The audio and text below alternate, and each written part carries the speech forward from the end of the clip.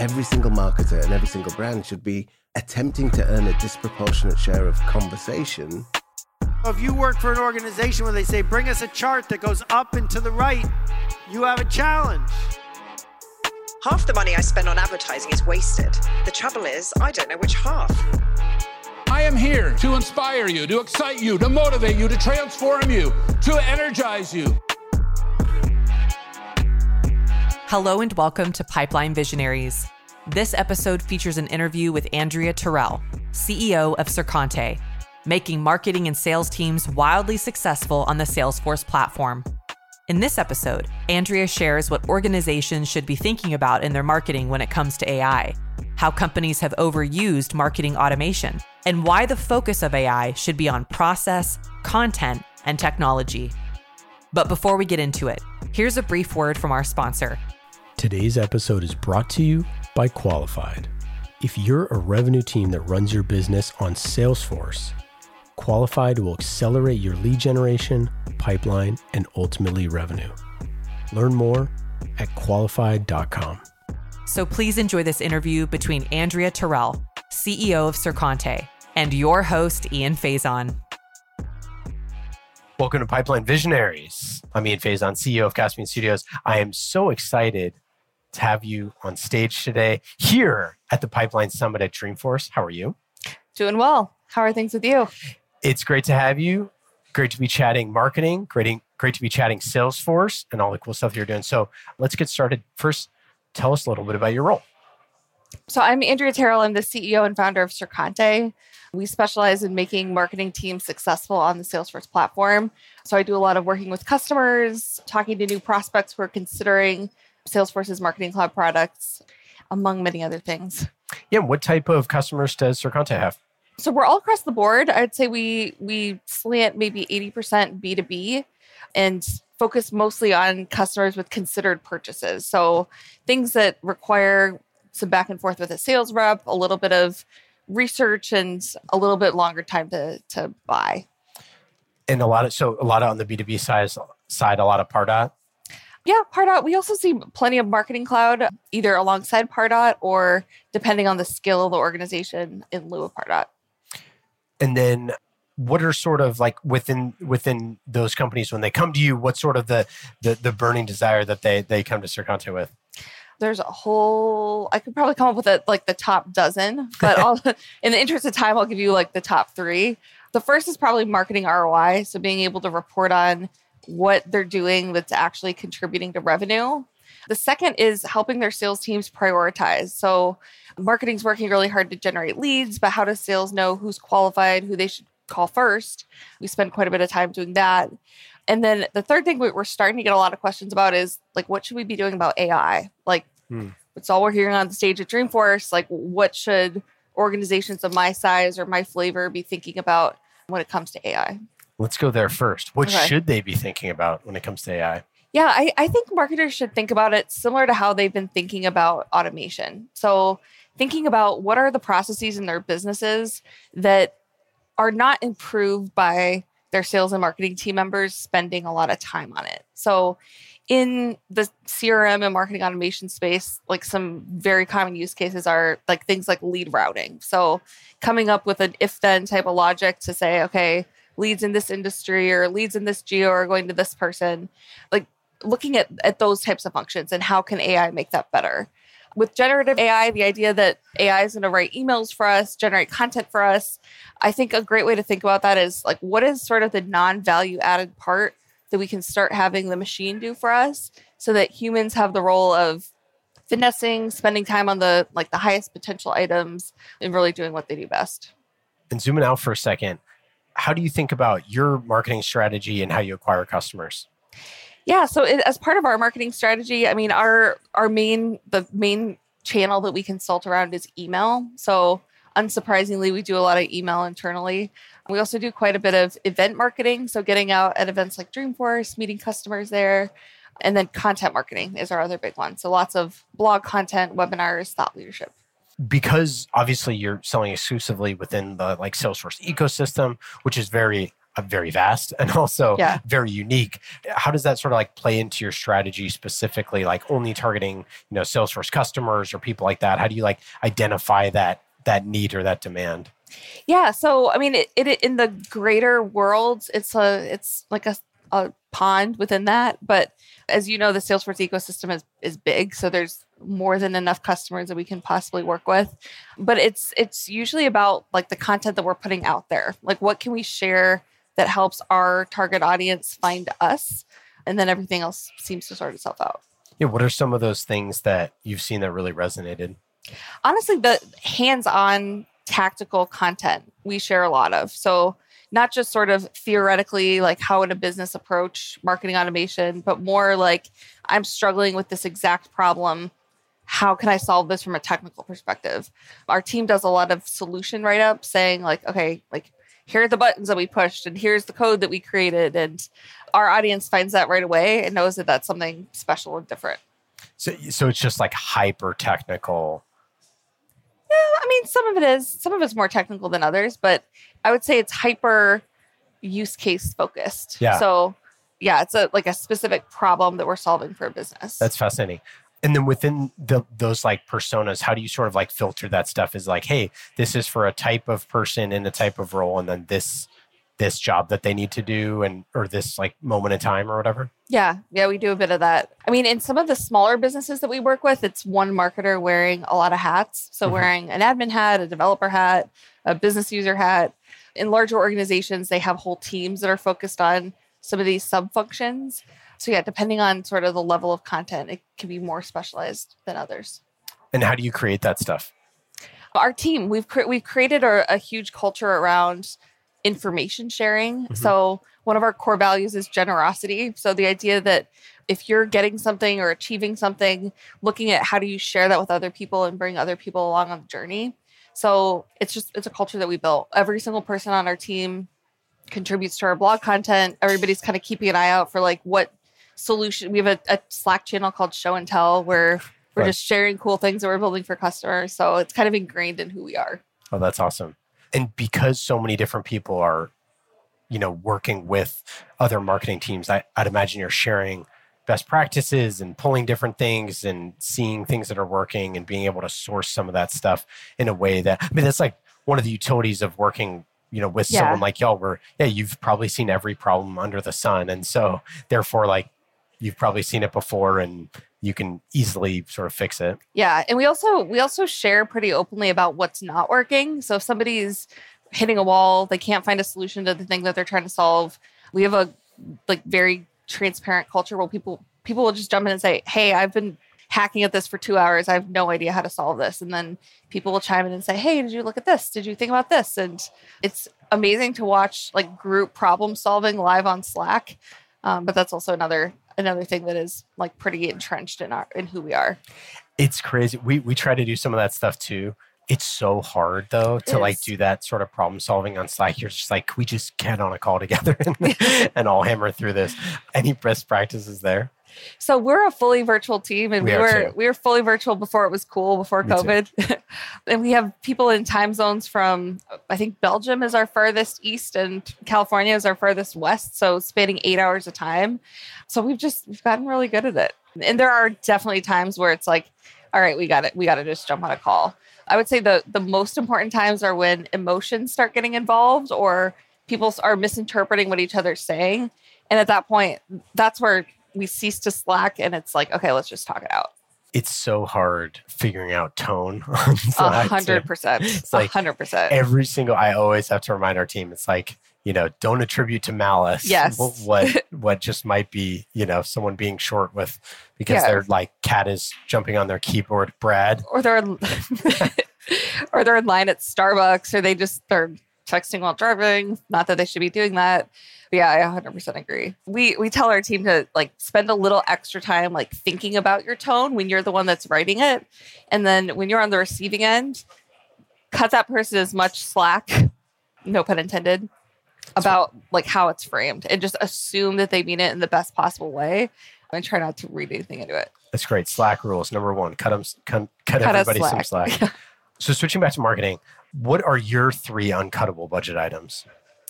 Ooh, that's a tough question. I would say content, which is a low budget channel, but not low budget in terms of time. Right.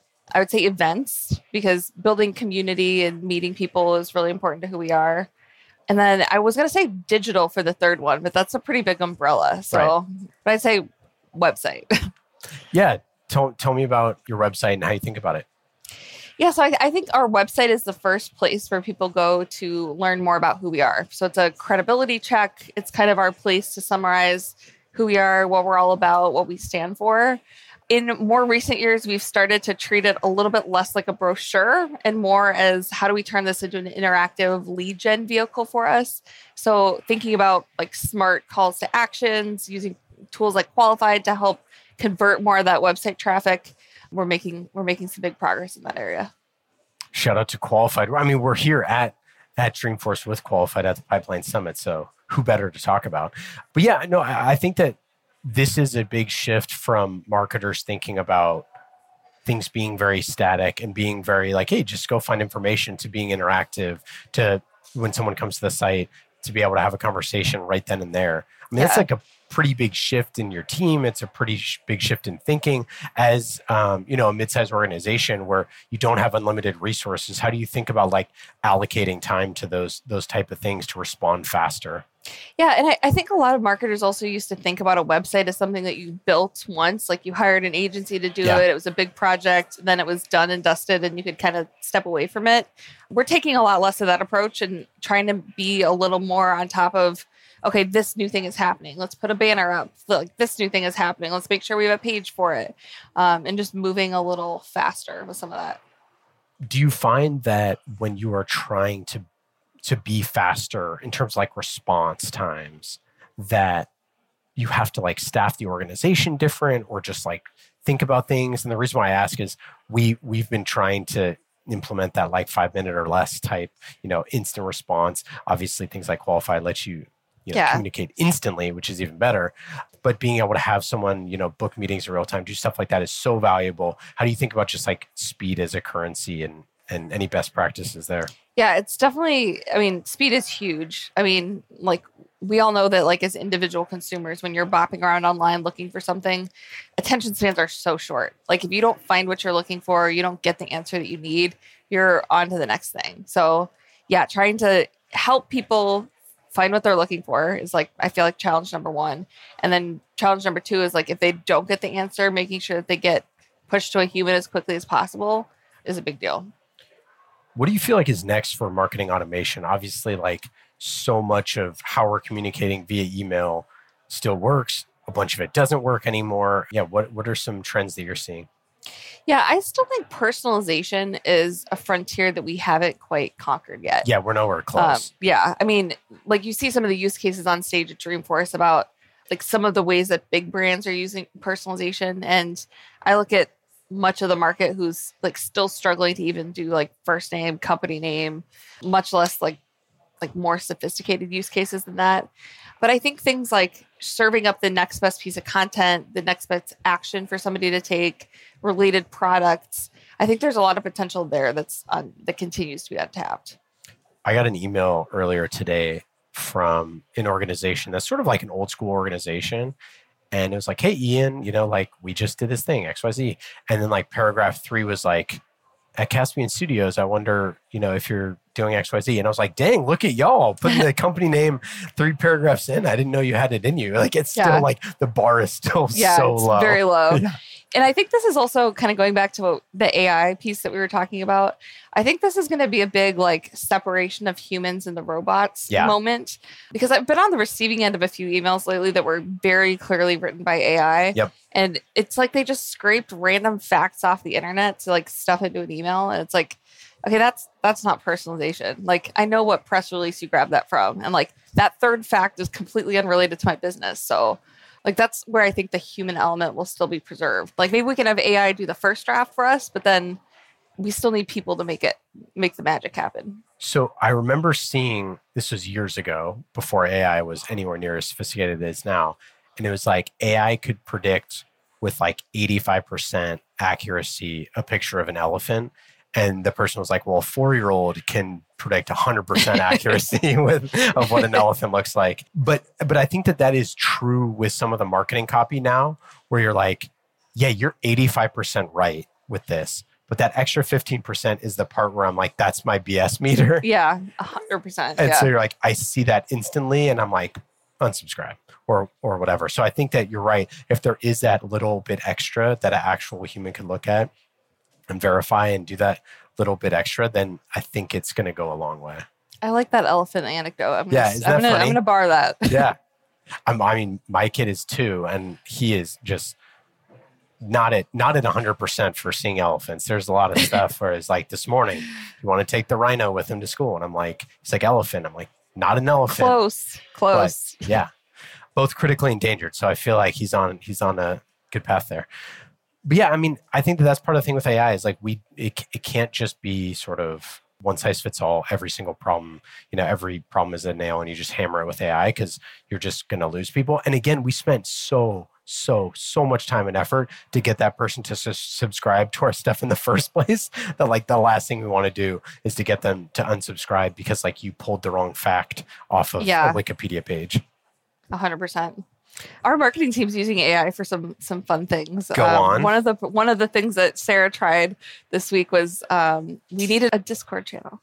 Basically, like it's a dragon. Here's a picture of the Stuffy that we're imitating, and like make it look like a Salesforce character. And now we have a beautiful sticker that's available at our booth. So that's well, and so like again, like even just referencing AI as like it's the biggest term ever. It means a million different things. Yeah. So but AI like. As it relates to marketing, again, extremely vast, whether it's design or video or, whatever, there's infinite possibilities there. When it comes to writing copy, again, infinite possibilities there and inputs that you can put in. What I find, so I write our newsletter with the help of our marketing team. I shouldn't say I write it. Our marketing team writes it. And then I go back and rewrite sections that I want to write to add personal anecdotes. And so what I found is that when I get responses to our email newsletter, it's about all the personal stuff. It's about like my kid or something that we did or something that we tried or a personal photo. And like, I don't put a ton of that stuff on LinkedIn, like a photo of my kid or something like that. I'm not going to do that. But if you subscribe to get my thoughts on stuff for the Caspian newsletter, I feel really comfortable putting that sort of stuff in there. And to me, that is not personalized to the person, but it allows them to understand who's writing it. One of the things that we've started doing for our blog posts is putting a header of who wrote it with the photos of like, this was written by this person and edit. We have a funny thing that Colin on our team came up with where it's like, this post was written by this person with an arrow, edited by this person, and this person kind of did nothing. And it's like a photo of me. So it's a photo of like all three of us. And it's just one of those things to be like, this wasn't written with AI. This was written by real people in a way that if it's something that has information that you couldn't get anywhere else on the internet, that is really valuable. So like we always thought about that like 80-20 rule with personalization where you'd see the like first paragraph personalized, middle section not 20 or I guess 10-80-10 on that I think that there's some of that people could start doing with AI that's really exciting. But again, you need to actually do your research or to put personal anecdotes or things like that in there. Yeah, I love that. I feel like that's very humanizing to have like, hey, here are the people who created this. And with how much has moved online, like remembering that there's like people behind the interactions and like people that are driving some of these things, I think is important and sometimes forgotten. And we can all spot the templates now a mile away, right? Oh yeah. It's like, we know what this is. We know what a sequence is. We know how to like split sequences. We know how to do like all this sort of stuff. Yeah, it's amazing how fast you can go through your LinkedIn inbox and be like, oh, spam, spam, spam, spam. Like just even like the shape of paragraphs or like if there's a Calendly link or like you can spot it.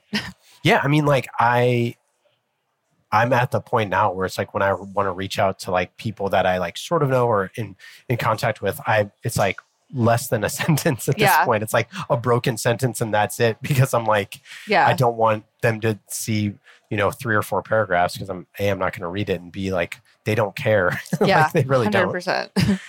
Any other best practices that you're seeing in terms of copy or copywriting or things that you're putting in automations or that people are doing really well? This kind of goes back to something we already touched on, but I think authenticity is really important. So if you're going to take time to create content, make sure it's something you care about, that is meaningful, and not just sort of filler things that, because I mean, people can feel that. And on the automation side, I would say like just taking time to thoughtfully think through like what is the natural sequence of information that people need from your customer's perspective. So like if I were buying this product, like what are sort of the like logical things that I would need to follow? So many companies don't even do that. And that's not even a very high bar. So the companies that are doing that are seeing results from it. Yeah. And so with that, like push to your best piece of content of all time, push to your best customer story of all time. I mean, my bias to this is like, just share as many other people talking as you can. It's like, hey, this is what, this person said. This is what Maura, the CMO of Qualified, said. This is what, to me personally, like, we all look to our peers.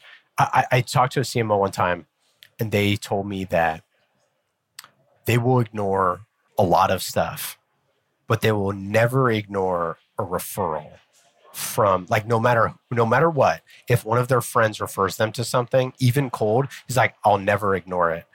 And I was like, what about if you saw your friend in like an ad or a piece of copy? He's like, I would read that every single time. That's a great point. Yeah. And you're like, whereas like, do you care what Ian has to say on a random Wednesday? No. But do you care what like your friend that you worked with at a company 5 companies ago says about something that you haven't talked to in a while? Yeah, I'm gonna go click check on that out. ad and I'd be like, hey, what's this guy up to? Yeah. And I think that is where you get a lot more value out of like those automations, is to put other people's thoughts in there rather than your own. It's like, hey, did you know that our feature X drives 7x ROI to XYZ? It's like, nah, nobody cares. Like, hey, did you know that, Craig, the CEO of Qualified, said that this is the best thing since sliced bread? Like, that's pretty cool. It's like, or even better, like, here's a quote from Craig where he said, XYZ. And like, that's the stuff that I think actually, and you don't need to put a preamble. You don't need to put anything in there. Just like give the people what they want as quick as you can. Yeah. I think another thing too that I see marketers losing sight of is like consistently showing up and being there for like the long tail. Cause like we talk about right message, right time, right place. Like you could perfect your messaging and it's like just not the right moment for that person to hear it. So like continuing to like send emails like every week or so and just stay in front of them. By the time they get that referral, it's like, oh yeah, I've heard of so-and-so. Like they've been in my inbox. Or I'm not trying to make this a Qualified commercial, but like another thing that I think Qualified is great for is like if you had an opportunity that kind of went away, faded into the woodwork, then they circle back around 6 months later, you're not restarting the conversation or treating it like it's something cold. You have all the data of like, okay, here's how they've interacted with us. And you're in there at the moment that they're ready to finally engage with you. And that's a pretty powerful thing. Yeah, it's a great point. So we work with Qualified on like, on like recycle or pipeline acceleration type stuff. And like totally. And like the truth of the matter is like, you could send that person an email every week, ready to buy. And they could say like, no. Or you could provide like value-added content or information or stuff like that, share stuff on social. Hopefully they see you there, maybe follow them around with some funny ads, create some sort of artificial touches, invite them to events, do these sort of things. And then when they come back to their, to your website, then it's like, bam, you're right there. The conversation is restarted again. That makes that customer or that prospect feel way better than if you just like banged on their door 100% over and over again, which is super annoying. Even if you're like the nicest sales rep in the world, which like we struggle with this customer, like, hey, you said to reach back out, just like checking in, I don't want to be annoying. But like that is where the rest of that, like that, whether it's your warming or recycling or whatever sequence that you can put them in, that's cool. Like that stuff matters so much. And then you start the sales conversation right where it was. And like you said, they don't have to like re-qualify or go through a demo or go any of that stuff. Like just let's get back into it. Yeah, totally agree. Any other thoughts on things that people are doing right or wrong as it relates to Salesforce or Marketing Cloud or Pardot or any stuff like that? I guess one other thought on like the Salesforce like Pardot, Marketing Cloud, Arena. I think one continued challenge is like training and enablement and getting your teams ready to embrace new technology. And part of the reason why that's top of mind is like with all this talk of AI, there's going to be a whole like new sector of jobs that are created as a result of that. And getting people comfortable and adopting like things that are new is a muscle that I feel like all organizations need to start working out. So yeah, that's something I've been thinking about a lot this week. We're all going to be learning together. Oh, yes. And never done. No, it really isn't. And I think, everybody's a little scared, on the marketing sales side, like, what does this mean for me? And I think it's a great point that, we're all sort of in wait and see mode of how this all ends up. Yep. Any other thoughts on sort of uncuttable budget items, marketing items, things you are loving right now, or your most cuttable budget items, things you're not going to be investing in? Oh, most cuttable budget items. My VP of marketing is like, don't cut my budget. Yeah, I mean, I would say like the channels that we continue to invest in are all focused on community, growing our audience of people that are like our customers, like trying to stay as focused as possible. The things that we are steering away from are the things that feel a little bit more of like shotgun style, where it's like we might reach some of our ideal audience, we might not. Like things that are untargeted are going to the bottom of the list. Random acts of marketing. Yes.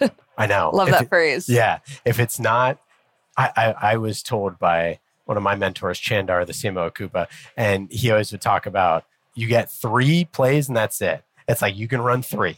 And it's like, you can't do any more because you can't do them well. And every single time I put a 4th and 5th play on our marketing stuff. And I'm like, and then those ones we don't run as well. And I'm like, gosh, I should have just stuck to 3. But, but I think that it's important to run experiments and to look at things like that as long as it's like integrated into your overall strategy.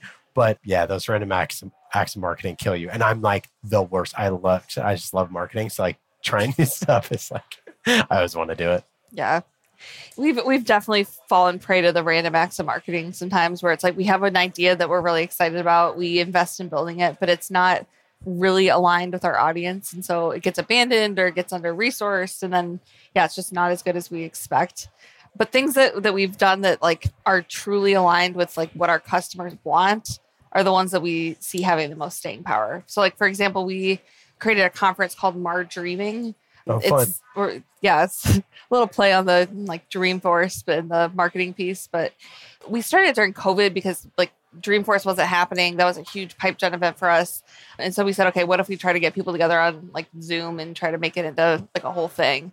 And it's kind of taken on a life of its own. But the reason that it's stuck is because like our audience is truly excited about it as an event. Like they love the content, they love the community. We don't even really brand it as Sercante. So a lot of people don't even know that we organize it. But it continues to be a great sort of visibility and connection engine for us. I love it. That's awesome.